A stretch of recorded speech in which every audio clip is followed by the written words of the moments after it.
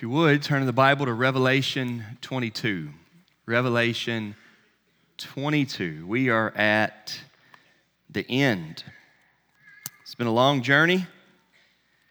Went back and looked it up. It was February the 6th of 2022, just a little over a year ago, when we started this study in the book of Revelation. There have been a couple breaks for us, like the Christmas season, but this is now our 47th sermon in the book of Revelation. So not quite a full year of preaching through it. It's been good for us.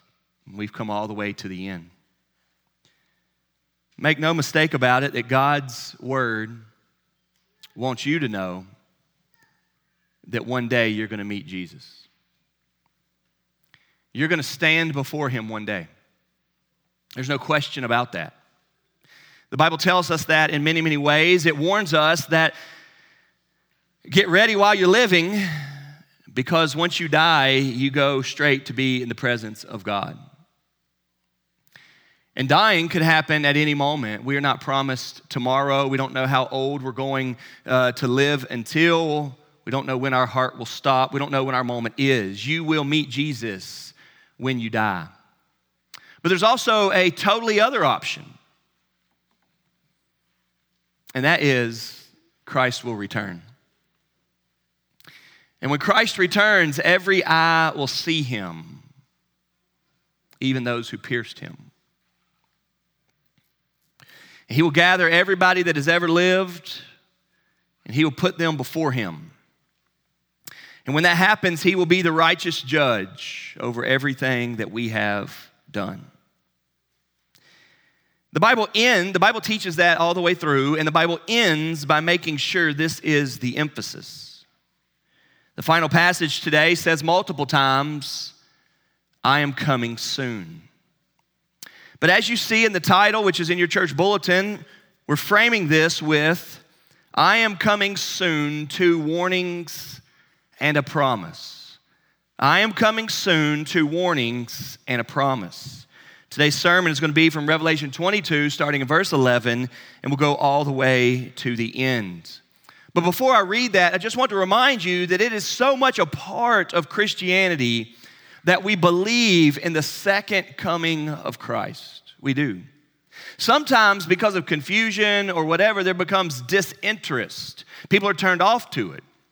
But I want to assure you here today that there is to be no Christianity, no Christian living, no walking by faith, hoping and trusting in Christ without the hope of the return of Christ. It is a part of who Christians are, that we have been saved by our Lord who died on the cross for our sins and rose again to newness of life, who lives now, who went up to heaven, that his very promise in the midst of all of those promises is that I will come again. And I will take you to myself. We know this.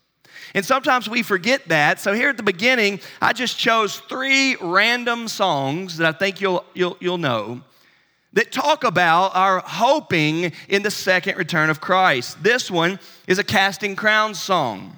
It starts like this. One day when heaven was filled with his praises, one day when sin was as black as could be, Jesus came forth to be born of a virgin. Dwelt among men, my example is he.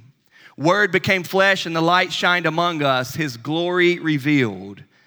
Rising, he justified freely forever. One day he's coming. Oh, glorious day. You know that song, don't you? And that song gives us lots of scriptural truths, but there in the middle of it is a huge scriptural truth that you must believe in and live by today. One day he is coming back. That shapes who I am. It shapes my character, my integrity. It shapes my hope. It gives foundation and strength and positive focus to my faith. A little bit later in that song it says, one day the trumpet will sound for his coming. One day the skies with his glories will shine. Wonderful day, my beloved one bringing. My Savior Jesus is mine. See, we believe in the return of Christ. It's a part of who we are. Here's another one. That good old classic hymn, It Is Well. It starts like this: when peace like a river attendeth my way, when sorrows like sea billows roll, whatever my lot thou hast taught me to say, it is well with my soul. Though Satan should buffet, though trials should come, let this blessed assurance control, that Christ has regarded my helpless estate and has shed his own blood for my soul. It is well with my soul. But then at the end, listen to this. And Lord, haste the day when my faith shall be sight. The clouds be rolled back as a scroll. The trump shall resound and the Lord shall descend. Even so, it is well with my soul. See, we sing about this. It's a part of who we are. It is to be the foundation, and it is to be a driving influence in our faith that Christ is coming back. We cannot live our lives without that. There is no morality that you and I can shape apart from that God that loves us, that made us, that sent his son to die for us, will soon one day come back, and we will be before him. These songs help us think through this. But not only do the songs, but it comes from Scripture. It's all throughout the Scriptures, and I think that we know this. Several years ago, we did a series through all the minor prophets, and we preached through all the minor prophets.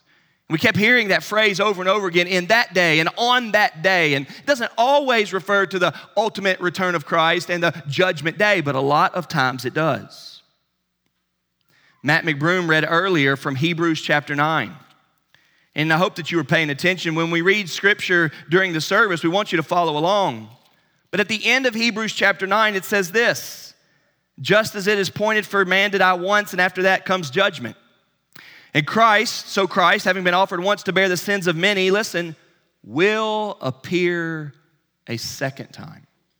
It says that in the book of Hebrews. Let me show a few more passages to you. Again, this is all we're just setting up here so that we can finish out the Bible. Matthew chapter 7. This Sermon on the Mount passage, very familiar passage where Jesus says, not everyone who says to me, Lord, Lord, will enter the kingdom of heaven. That's Matthew 7:21. It keeps going though. But the one who does the will of my Father who is in heaven. Listen to this. On that day, this is Jesus teaching in the Sermon on the Mount. Matthew 7:22.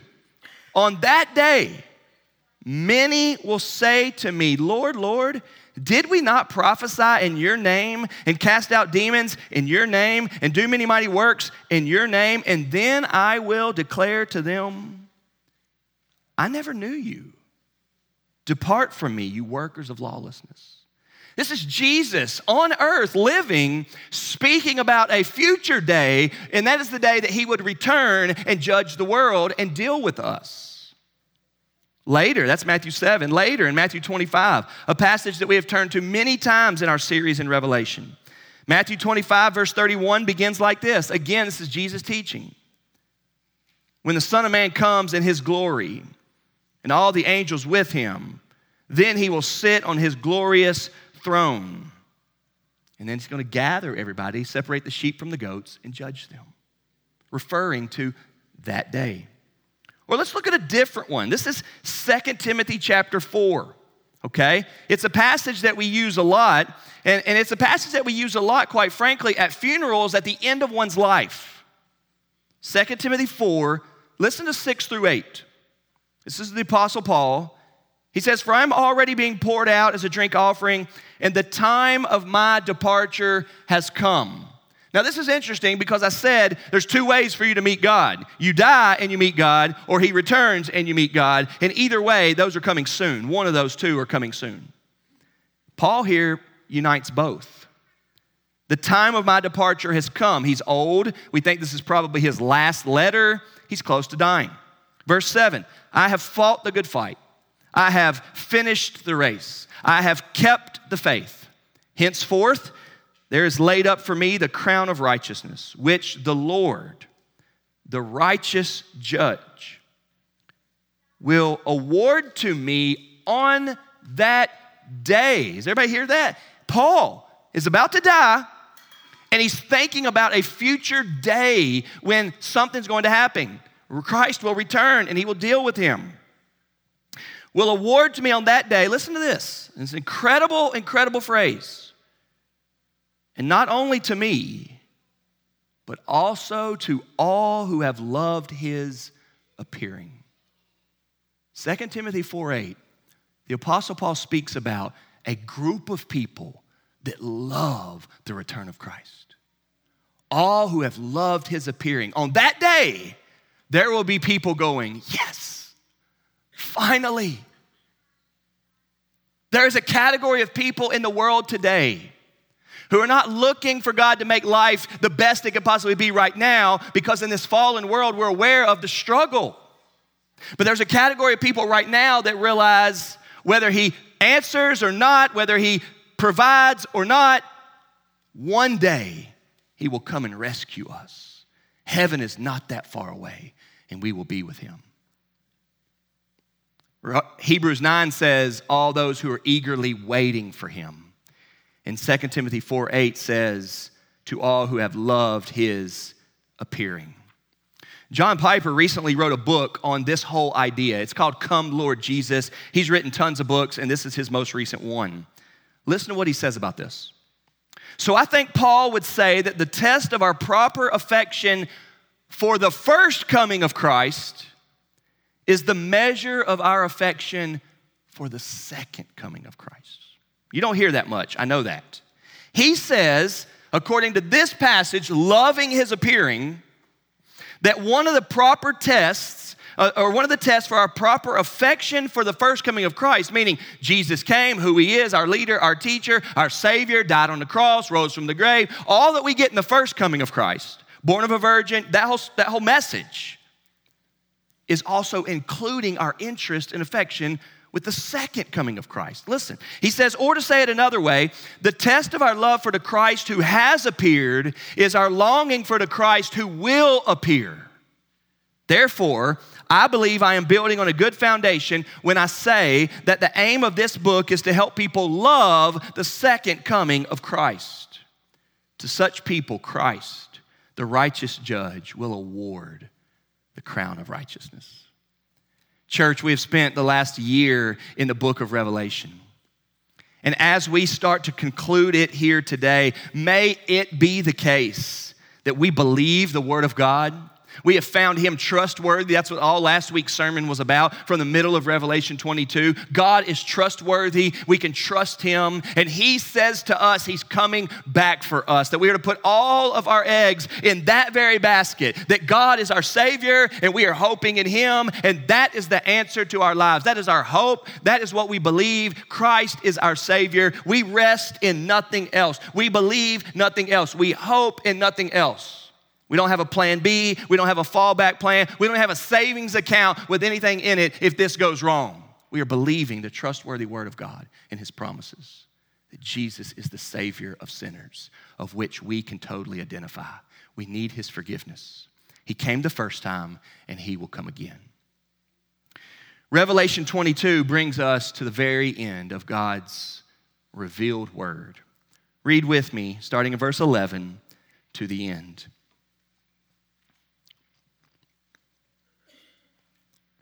Let the evildoer still do evil, and the filthy still be filthy, and the righteous still do right, and the holy still be holy. Behold, I am coming soon, bringing my recompense with me to repay each one for what he has done. I am the Alpha and the Omega, the first and the last, the beginning and the end. Blessed are those who wash their robes so that they might have the right to the tree of life and that they may enter the city by the gates. Outside are the dogs and sorcerers and the sexually immoral and murderers and idolaters and everyone who loves and practices falsehood. I, Jesus, have sent my angel to testify to you about these things for the churches. I am the root and the descendant of David, the bright morning star. The Spirit and the bride say, come, and let the one who hears say, come, and let the one who is thirsty come. Let the one who desires take the water of life without price. I warn everyone who hears the words of the prophecy of this book. If anyone adds to them, God will add to him the plagues described in this book. And if anyone takes away from the words of the book of this prophecy, God will take away his share in the tree of life and in the holy city, which are described in this book. He who testifies to these things says, surely I am coming soon. Amen. Come, Lord Jesus. The grace of the Lord Jesus be with all. Amen. What an incredible ending to a long, fascinating book. Both Revelation and the whole Word of God. We know that the Bible has many authors in each of these books, but they were inspired by God. And we see so much continuity and unity throughout it that we know the Bible also has one author, that being God. There's so much connection between Genesis and Revelation, and they were written way many years apart. God is the author here, and we see the emphasis. In this final page of your Bible, you've got the word soon 4 times in chapter 22. On this final page of your Bible, you've got the word come 4 times in chapter 22. Jesus saying, I'm coming soon, people crying out, come, and it's this emphasis, or rather this urgency, or rather this weighty reality that you and I must be focused on the glory of God through His Son, the Savior, Jesus.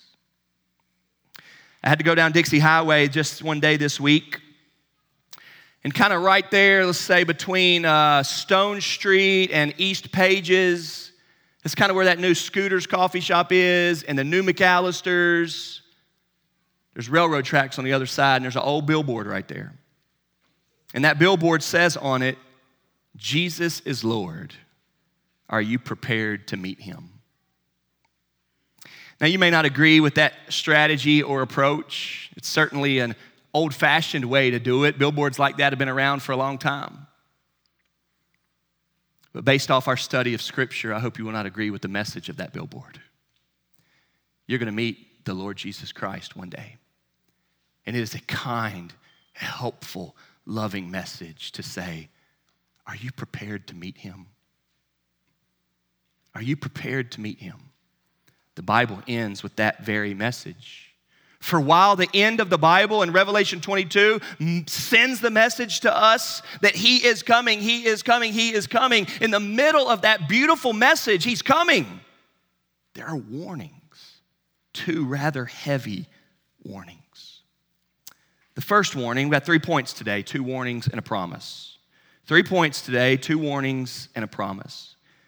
The first warning comes right here in verse 12.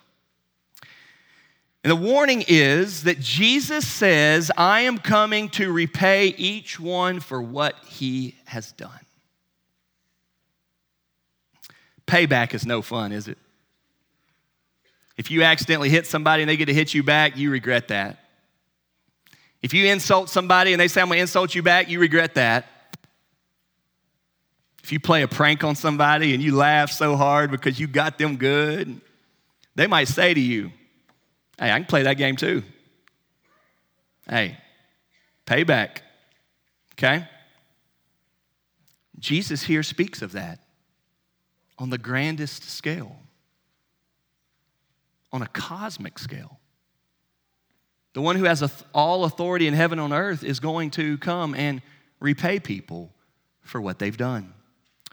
This is in verse 12. If you look, he says, behold, I'm coming soon, bringing my recompense with me to repay each one for what he has done. Now, we did not preach verse 11 last week, so let's start there. Verse 11 has this really odd verse, and it is an odd verse because it sounds like it's okay to sin or it's okay to do evil or what's going on here. Look at verse 11. Let the evildoer still do evil, and the filthy still be filthy, and the righteous still do right, and the holy still be holy. Now, if the return of Christ is not in view, we really struggle with that verse. Because the message from God always is, stop sinning, turn back to me. It's been that way from the very beginning. He told Adam and Eve that, right? Throughout the history of the Old Testament, that's the message. Hey, stop sinning, turn back to God. Turn away from sin and turn to God. That's always been the message. That's the message here today. That you would turn from your sins and ask God to forgive you and believe that the Father in heaven that created you will accept you into His family based off forgiveness, not based off of goodness. God is not looking for you to be good enough for him to welcome you into his family. That cannot happen. It will not happen. Stop trying to make that happen, but rather admit your sins, confess your sins, humble yourself under the mighty hand of God, and he will receive you based off the work of Christ.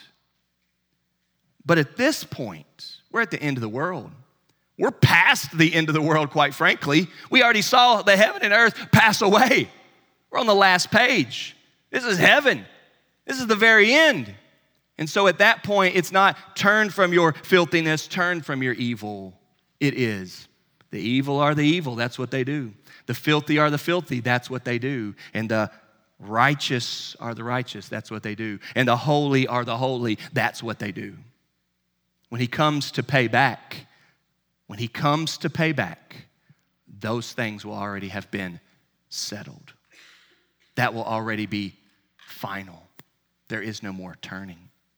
So the warning here this morning, the first warning is Jesus says he's coming soon, bringing recompense with him to repay each one for what he has done. What a huge, heavy reality. Are you ready for that? Now, the Bible teaches, Jesus does in John chapter 5, that for all who believe fully in him, they will escape the judgment. So there's comfort here today knowing that you can be forgiven of your sins. But there's also a strong warning here, a good reality, that Jesus is coming back to deal with you. Do you remember just a few chapters back, we preached it. It was a good study for us. It's chapter 20, verse 12, when it says this: I saw the dead, great and small, standing before the throne, and books were opened. Then another book was opened, which is the book of life. And the dead were judged by what was written in the books, according to what they had done.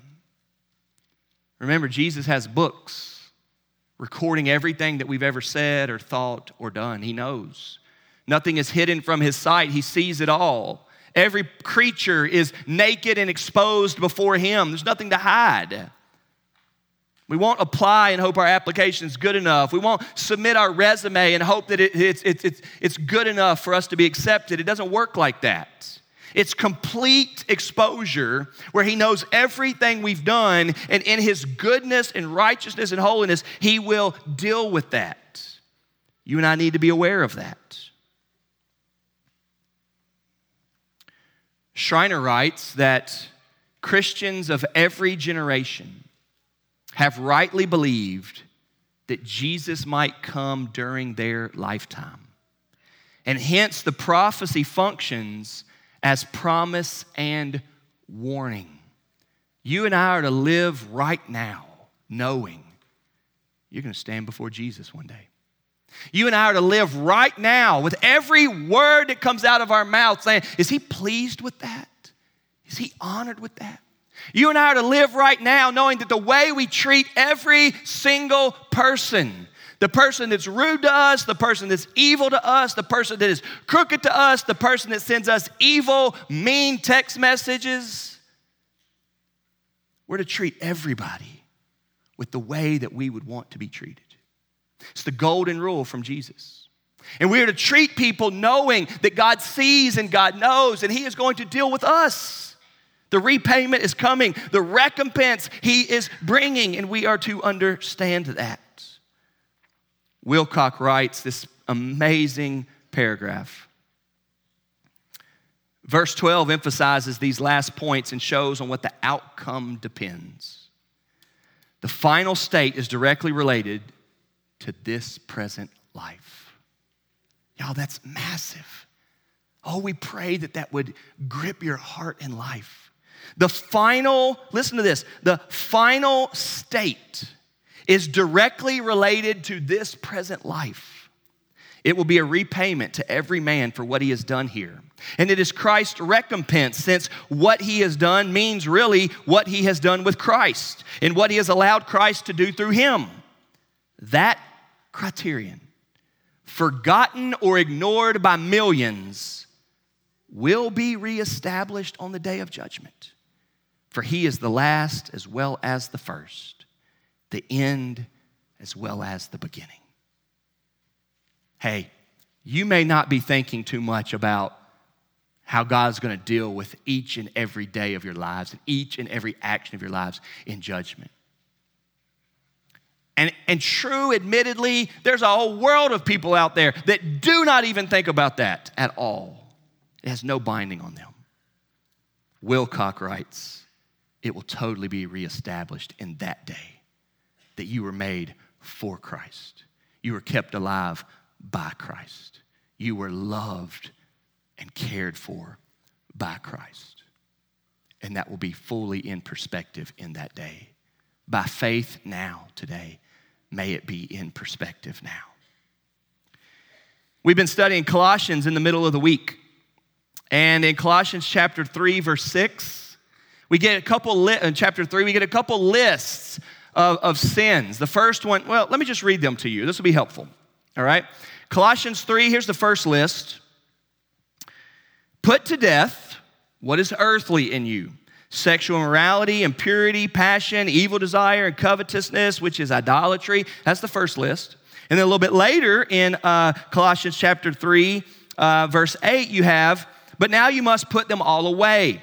Anger, wrath, malice, slander, obscene talk from your mouth, okay? Put all of these sins away. Regardless how you categorize them, inside or outside, big or small, dealing with people, dealing with you, regardless of how we categorize these, put them to death. Get rid of them. And listen to what Colossians 3:6 says. Just a huge statement that packs a punch. Verse 6, on account of these, the wrath of God is coming.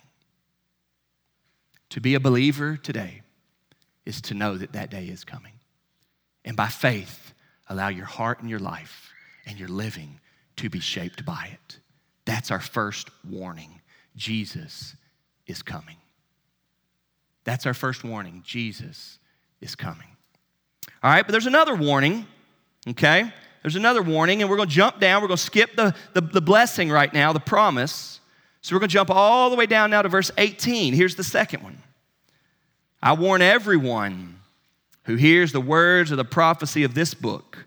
If anyone adds to them, God will add to him the plagues described in this book.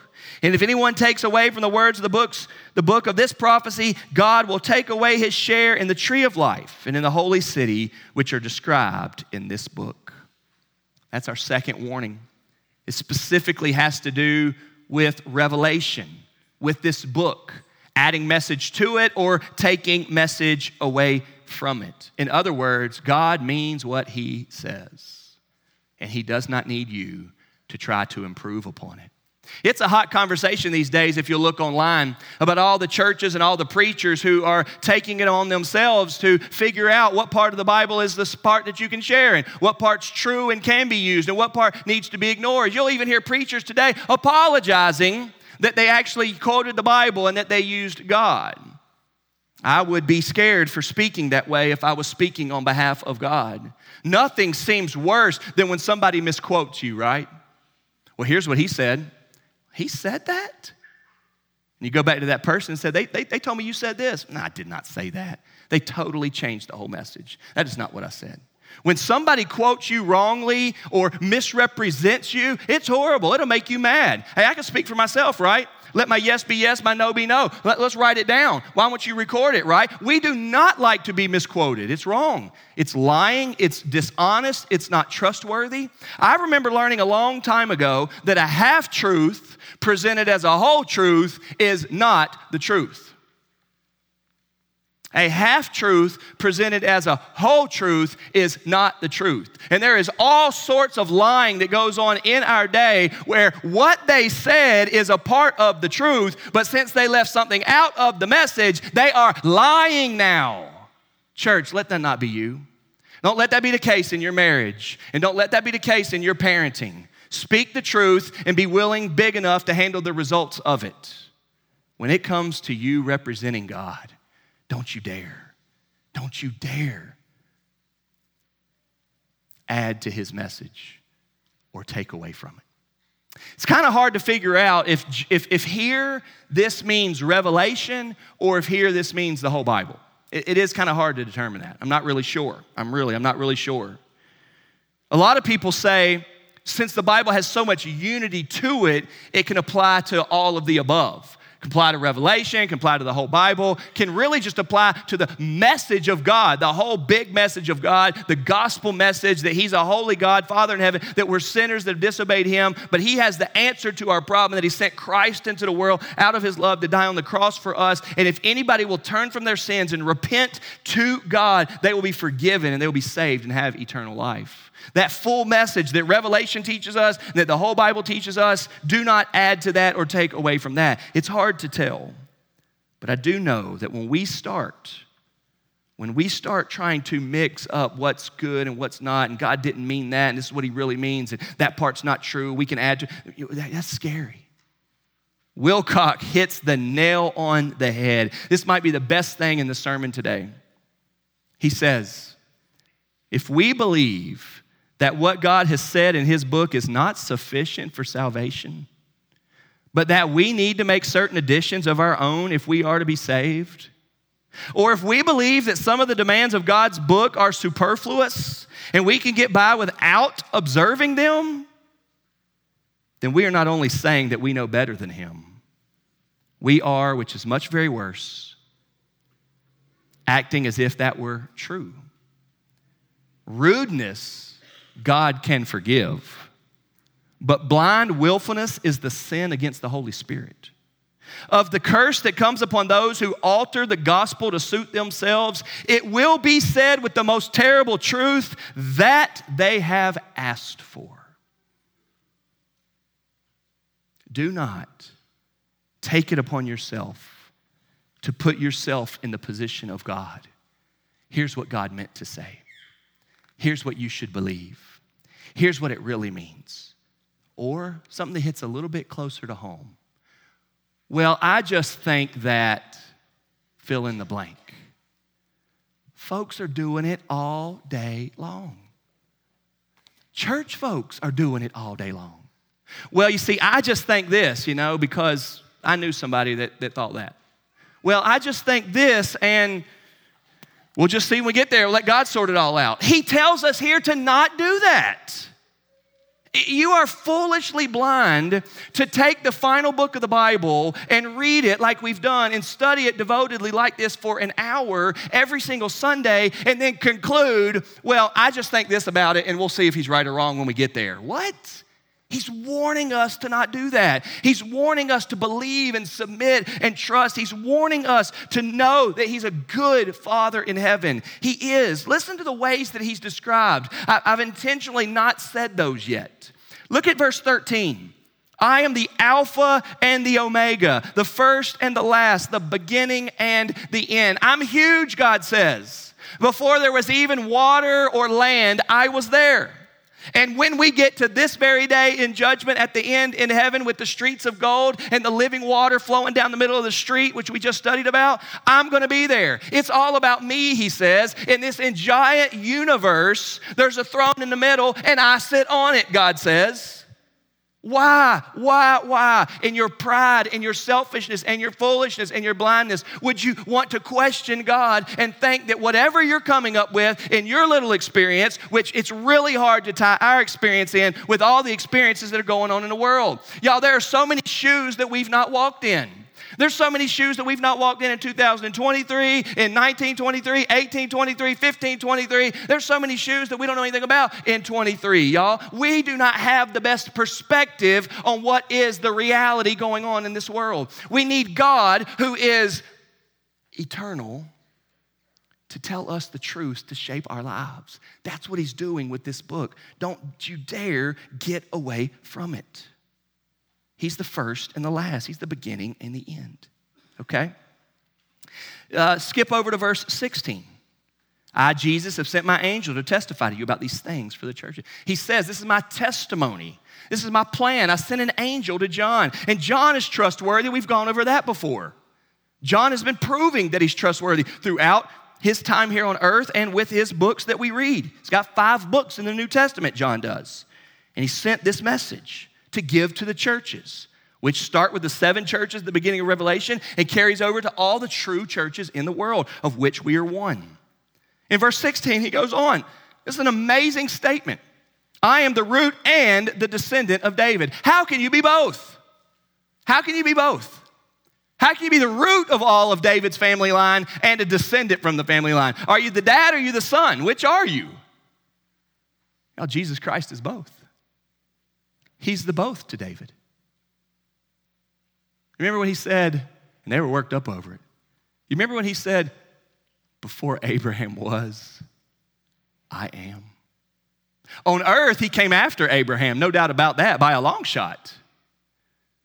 In the big picture, he created Abraham. All things were created by him and through him and for him. He is the descendant of David. God told David, that good king, you'll have a son on the throne forever. That's Jesus. He's a son of David, in that way a descendant. But he is also the root of David, all the way back to when that family line began. He's the bright morning star. Keep going though, verse 17, the Spirit and the bride long for this. They say, come. Let the one who hears say, come. Let the one who is thirsty come. Let the one who desires take the water of life without price. There is a longing for an answer in this life. There is a longing in your heart to find the answer to this life. And the Bible is telling us here that it is none other than Jesus Christ himself who loves you and gave himself for you. These warnings are good for us. Like a sign that says, curve ahead. Like a sign that says, put on your seatbelt. Like a warning that your water could be contaminated, so don't drink it. If the water's contaminated, we shouldn't drink it. Warnings are good for us, aren't they? We don't hate warnings. And God, in this beautiful passage that he is coming soon, clearly there's an emphasis there, gives 2 warnings. But in the midst of the warnings, there is a beautiful promise. Look with me at verse 14. Revelation has a theme to it, these blessings. There are 7 blessings in the book of Revelation. We have a final one here at 22:14. But I want to remind you, I did this last week too, but I want to remind you that Revelation also began that way. Listen to Revelation 1:3. This is the intro to the book. Blessed is the one who reads aloud the words of this prophecy, and blessed are those who hear and who keep what is written in it, for the time is near. See, there's that blessing there. If you will commit yourself to this book, if you will believe this book, if you will walk by faith trusting this book, you are blessed by God. You will be saved. Verse 14 of the very last page, 22:14, says another blessing. Blessed are those who wash their robes, so that they may have the right to the tree of life and that they may enter the city by the gates. There's a whole crowd of people that don't. That's what verse 15 is about. Outside, there are dogs and sorcerers and sexually immoral and murderers and idolaters and everybody who loves and practices falsehood. They won't come to the light. They won't come to the truth. They won't repent and say that they're wrong. They won't confess that Christ is right. And so there's a whole crowd of people that are that way. But there is an invitation in this life for you to come to the one who is good and right and true. And there is blessing for anybody that will. The blessing here says those who wash their robes. This is a symbolic picture of you washing off the sin and filth in your life and being forgiven and made new. The Bible says cleansed. The Bible says a clean conscience. The Bible says purity of heart. The Bible says you've been made new, and in God's eyes you are righteous, holy, and pure. Wash your robes. We know that we wash our robes and we get that salvation forgiveness through the blood of Christ. For when Christ died on the cross, God made him who knew no sin to be sin for us, so that in him we might become the righteousness of God. If we confess our sins, he is faithful and just to forgive us of our sins and to cleanse us from all unrighteousness. Blessed are those who do that. And then you get 2 things here, which are really the same things described in different ways. You may have the right to the tree of life, Do you remember that in the beginning? That the first man did not have the right to the tree of life because of his sin. Adam was not allowed to eat from the tree of life because of his sin. And here at the end, we have an invitation that all men who will believe have a right to the tree of life, and they also get to enter the city by the gates, that new Jerusalem, that heavy city, that heavenly city, that city of God. You're welcomed into it. In other words, it is the full salvation experience. It is eternal life. It is heaven. It is being with God. Blessed are you if you get that. Now let's remember that you get that by faith and repentance toward God. You get that by confessing that Jesus Christ is Lord. You get that by turning from your sins and believing that Jesus is your Lord and Savior. What an incredible ending to the Bible. That there would be two warnings and a promise. That there would be an emphasis upon this is happening soon. This is happening soon. Come, come, come. If you look at verse 20, here's what you have. He who testifies to these things says, surely I am coming soon. Amen. And then a statement from somebody other than Christ, come, Lord Jesus. We have Christ saying, I'm coming soon, and we have a response of believers saying, yes, come soon. What a thought.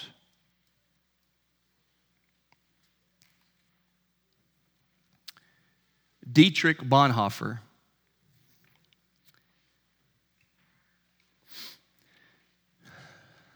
once wrote this: if you board the wrong train,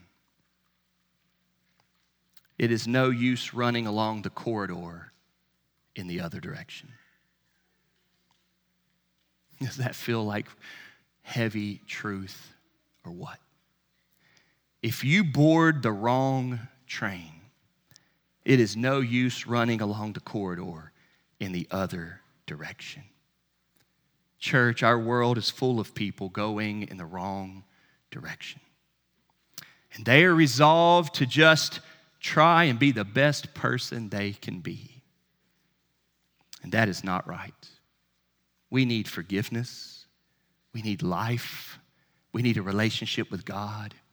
We need Jesus.